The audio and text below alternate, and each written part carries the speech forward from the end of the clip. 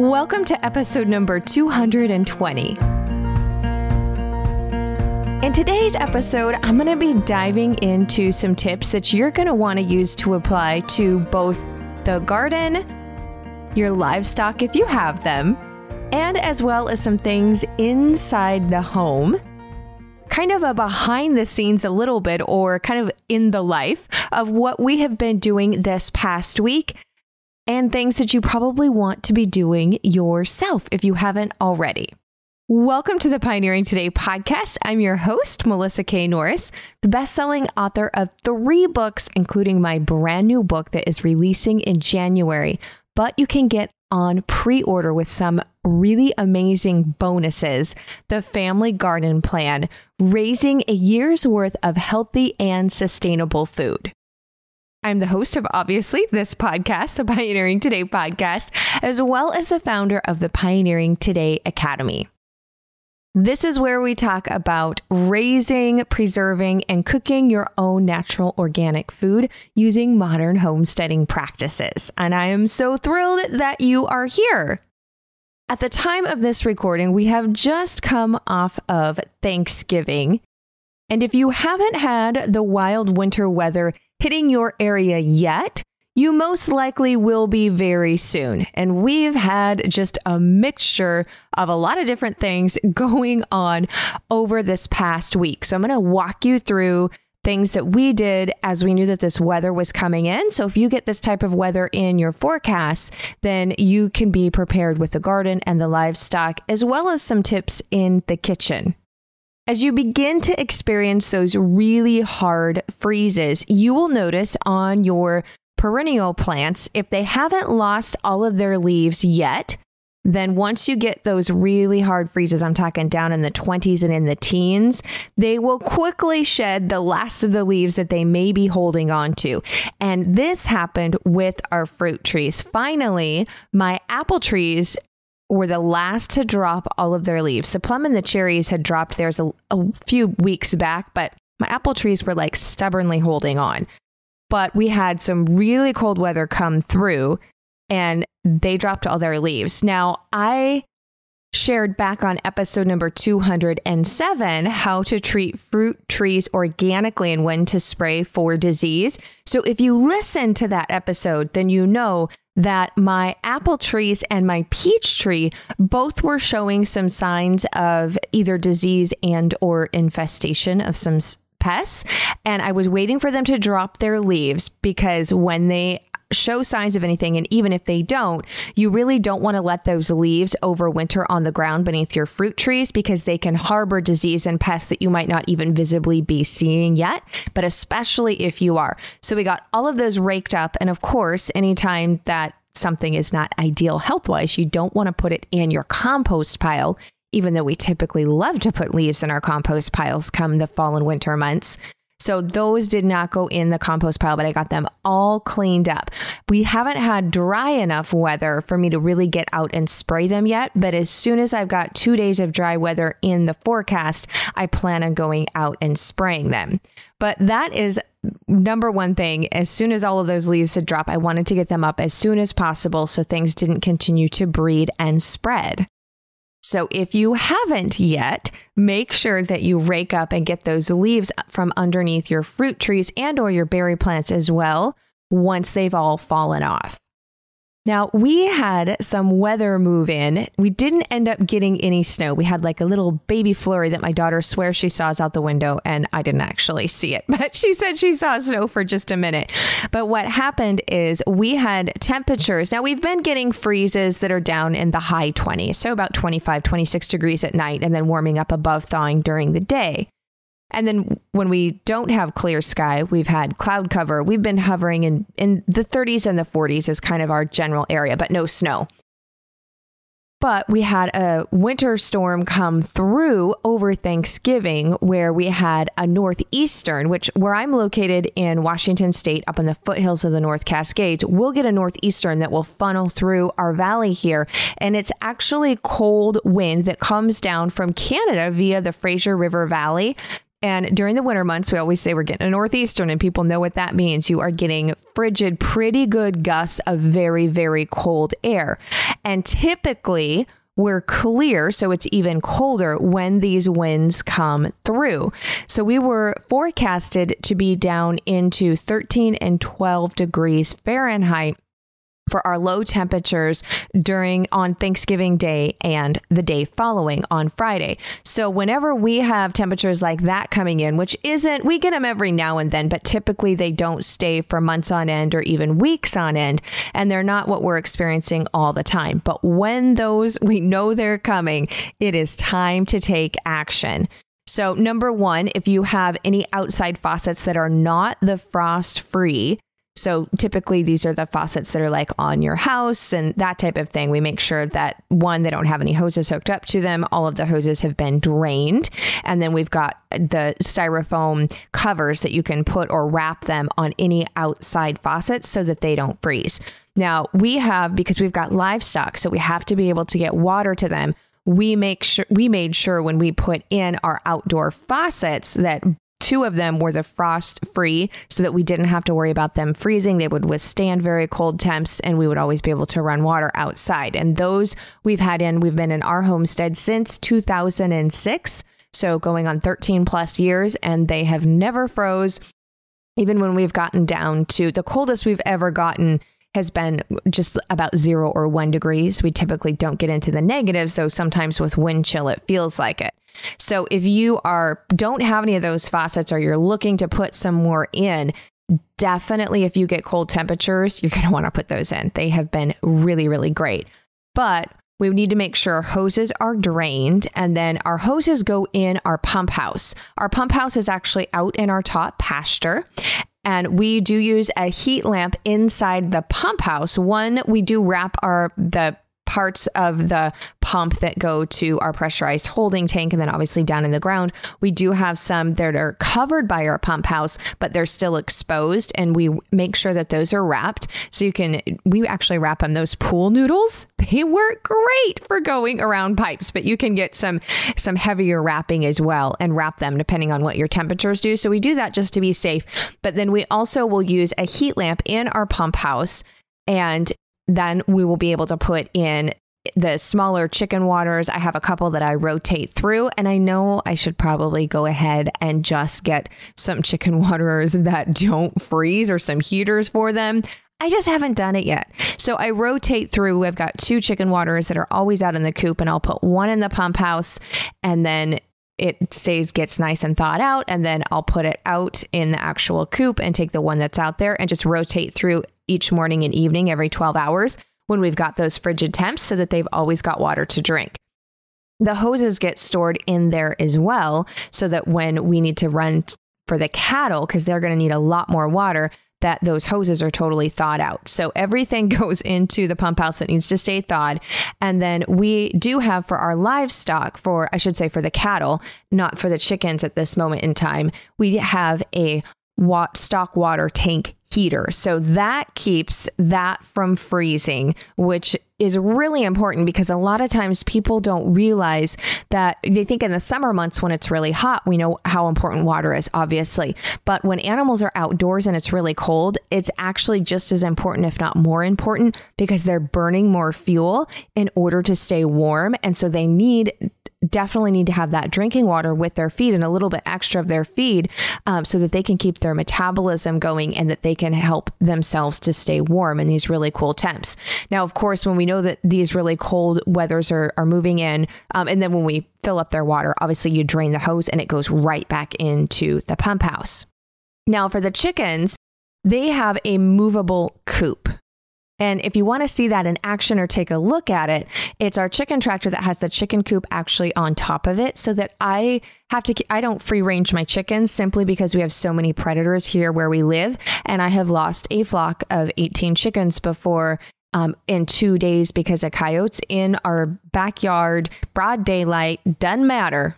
If you've ever had coyotes move in, and we have other predators here, but those are the main ones that get the chickens, they will, as soon as they know that there's food, they just keep coming back like it's a buffet until they're all gone. So we don't free range our chickens because I can't keep a flock with the predators that we've got here that way. But I want them to have the availability of pasture and grass and bugs and not being cooped up. So we designed our chicken tractor that I move about every 2 to 3 days all around our pasture with the chicken coop on top. So they get kind of the best of both worlds, which is very, very good. But because of that, when we're moving them, especially in the winter months, I need to make sure that wherever their coop is at in the field, that it's not in the frost line and that I've got it positioned so that when the wind is coming through, especially from the northeast, that they've got places, one, that it's not in the frost line. So any sunshine that we're getting in warm is advantage in warming that coop up where they can get access to that. And then secondly, that I'm blocking that wind so that they've got a wind block. So as I move the coop, I had to keep in mind that and had to kind of position it in a few different positions moving into this cold weather that was coming to experience. And then we also do the same thing when we're feeding the cattle. When we've got these cold temps, we make sure that they're where we're feeding them, because after they eat, we don't like them to waste it, but they'll try to bed down in anything that they haven't eaten or that they've pulled out of the feeders. So we want to make sure that we're feeding them, same thing, not in the frost line, taking advantage of any sunlight and warmth that's coming through that way. And also that's in an area that is protected from the wind as they're feeding. So we kind of map that out and save those areas when we've got this type of weather moving in to feed them. Now, we always make sure that we have had our firewood nice and seasoned and dry and done up months ahead of time. Moving into the middle of winter when you have a cold stretch is not when you want to be scrambling for firewood, but we make sure that we've got more stacked up because we know that we're in those type of temperatures. We're going to be burning more wood than usual just to keep the house warm. So I always make sure that we've got extra wood stacked right outside on our back deck, right outside the back door where I open up, where we go to our wood stove. Especially when I know I've got a couple warmer days before that hits, because when it's that cold with that wind chill and we had up to 60-mile-per-hour winds, gusts coming, you don't want to be out packing the firewood in those types of conditions. And knowing that we were going to have those winds, which usually means a power outage, and it absolutely did for us. We lost power. I'm not kidding you. I was baking the last pie for the fundraiser that we were doing for my daughter's basketball team that I talked about in episode number 218. And that was how to use your homesteading skills to make money, especially during the holidays. Well, I was pulling out the last pie from pre-order and I pulled it out. And 5 minutes later, the power went out and was out from about 11 o'clock a.m. until about 6 o'clock that evening, which is actually a very short power outage for us. Now, we have wood heat, so we were able to stay very warm that way. And we finally got a generator we've been saving up for years that is big enough to power our pump. So I don't have hot water because it's not big enough to power the hot water tank. But you guys, for the first time ever in my entire life, when the power is out, I had running water. I'm not kidding you. I felt like the richest woman on earth. It is amazing. And you guys let me know if you are interested in more about generators and what you need to look for, especially when you know that you want a generator that's going to power everything or almost everything in your home, but it's not a generator that you're only going to be using during a power outage, right? Not something that you're looking to go completely off grid with. Though with this generator that we got, it powers everything enough that my husband and I were like, we could go off grid with this thing if we had to, now that we've got this set up. Let me know in the comments or via email, though, if that would be an episode you would be interested in, is picking a generator that will run your whole house and what you need to know on getting a generator, obviously, to do that, and just the things that you need to know in the setup in order to do it. Now, one of the beautiful things about growing and raising a year's worth of your own food and then preserving it so you have it to go through the winter months is when the power goes out or extreme temperatures or storms move in, food is like, I don't worry about food. That is the last thing that I have to worry about. We've got all of our canned goods, all of my dehydrated goods. We do have some stuff in the freezer, which is why we do like to also have our generator, and I would like to have running water as well. But I don't have to worry about food. We've got the wood stove. I can cook in my Dutch ovens either outside A little bit more difficult when it's that cold out just because you don't want to be out there. And if it's really gusty, that does affect how long it takes to cook outside in a Dutch oven when you're using coals or wood. But I can cook quite a bit of things as well on the wood stove. And just a little bit of teaser here for episode number 221 that comes out on Friday. We are going to be giving you some amazing tips on how you can not only cook on top of a wood stove, but how you can bake on top of a wood stove. I am so excited for you guys to learn these tips because some of them were new to me. And now I'm actually looking forward to the next power outage where I can put all of these to the test. But this is one of those times when I'm like, okay, I can get my cooking on, get my baking on. And when it's really cold out, one of my favorite things is to cook and bake. I don't necessarily like to do it quite so much in the summer when it heats up the house. But this is a great time to look at any of your items that you have put up, especially if you were using root cellaring type techniques where you have garlic and onions. Maybe you've got apples. I still have pumpkins, butternut squash, acorn squash, and spaghetti squash in the house. Now I have pressure canned up my cubed pumpkin, which is the only safe way that you can actually can pumpkin or winter squash is to cube it and pressure can it, not in pureed format. But beyond that, I still have my spaghetti squash and, like I said, all those other squashes. And so this is a great time if you cured and put them in September or the beginning of October. If you haven't been, make sure that you check on them. You just want to check that old adage, one bad apple will spoil the barrel. Well, it's true on any of those things. So check your onions, check your garlic. Typically, my garlic and onions will go a whole year, but every now and then you'll have one that'll start to go bad. And if they're in a braid or you've got them in a box or something like that, you want to make sure that none of them are turning bad because it will quickly spread to the rest. Same thing with your pumpkin. Any of those winter squash, check them for any soft spots, any signs of spoilage.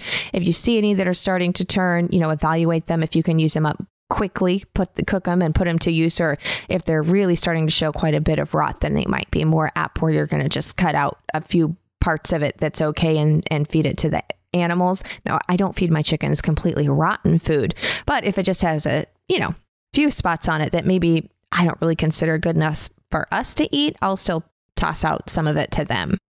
But in years past, I haven't always been quite so diligent about checking on my root cellar type things because we just do it in our pantry, which is the room that's furthest away from the wood stove. So therefore it's the coolest, and on the floor. And I have them in some wire baskets so that they can breathe well. But that's the coolest spot in our house because obviously heat rises. So on the floor, down lower is going to be your best bet.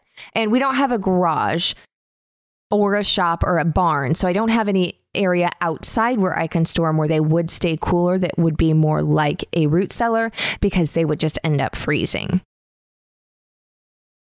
But you want to make sure that you are checking them periodically because I found that my pumpkins, usually they last me just fine till Thanksgiving, but then between Thanksgiving and Christmas, that's when a lot of them will start to soften and to go bad. And if I don't keep an eye on them, sometimes I've went in and they've gotten a little bit further than I would have liked, or I could have used them up faster. So I'll look, and if one of them is starting to turn, the rest of them will follow shortly thereafter. So then it's either like with pumpkin, like I said, you can safely pressure can those in cubed format. Spaghetti squash, you cannot can.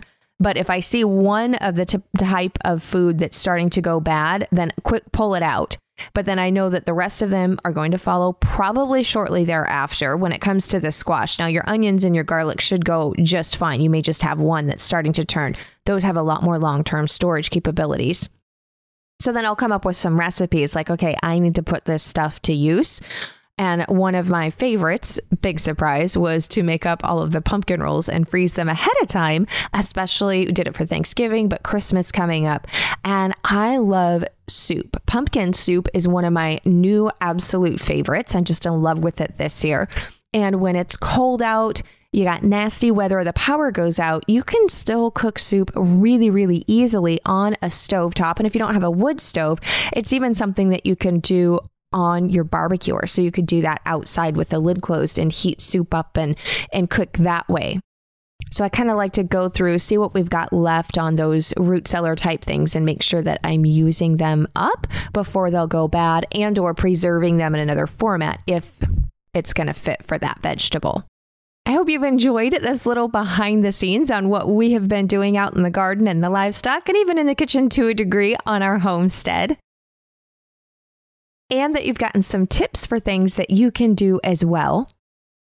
And if you don't have any of those wonderful vegetables yet left, I should say, from last year, if you didn't plant enough to still have them taking you through, or you just didn't grow any of them, you definitely want to go and check out my new book, The Family Garden Plan, so that you know exactly how many of each plant you need to put in and plant for this year's coming garden that will feed your family. And it teaches you and shows you with worksheets and charts exactly how to do that, because you will customize it to your family size, what your family is eating, and your growing climate. And it shows you how to do all of that with some amazing bonuses. And you get the worksheet and charts that walk you through that process right now when you pre-order. So go to familygardenplan.com to pre-order and get access to all of those amazing bonuses. And if you are not subscribed to the podcast, my friend, whatever app you are listening to this on, iTunes, Apple Podcast, Stitcher, Spotify, hit the subscribe button so that you don't miss any of our episodes as they come out. And I can't wait to be back here with you on this Friday, because it is an awesome episode and I know you're going to get some great tips just like I did. Okay, these Wednesday episodes are supposed to be short and sweet, but I missed you last week because we only had one episode. So I will be here back with you Friday morning.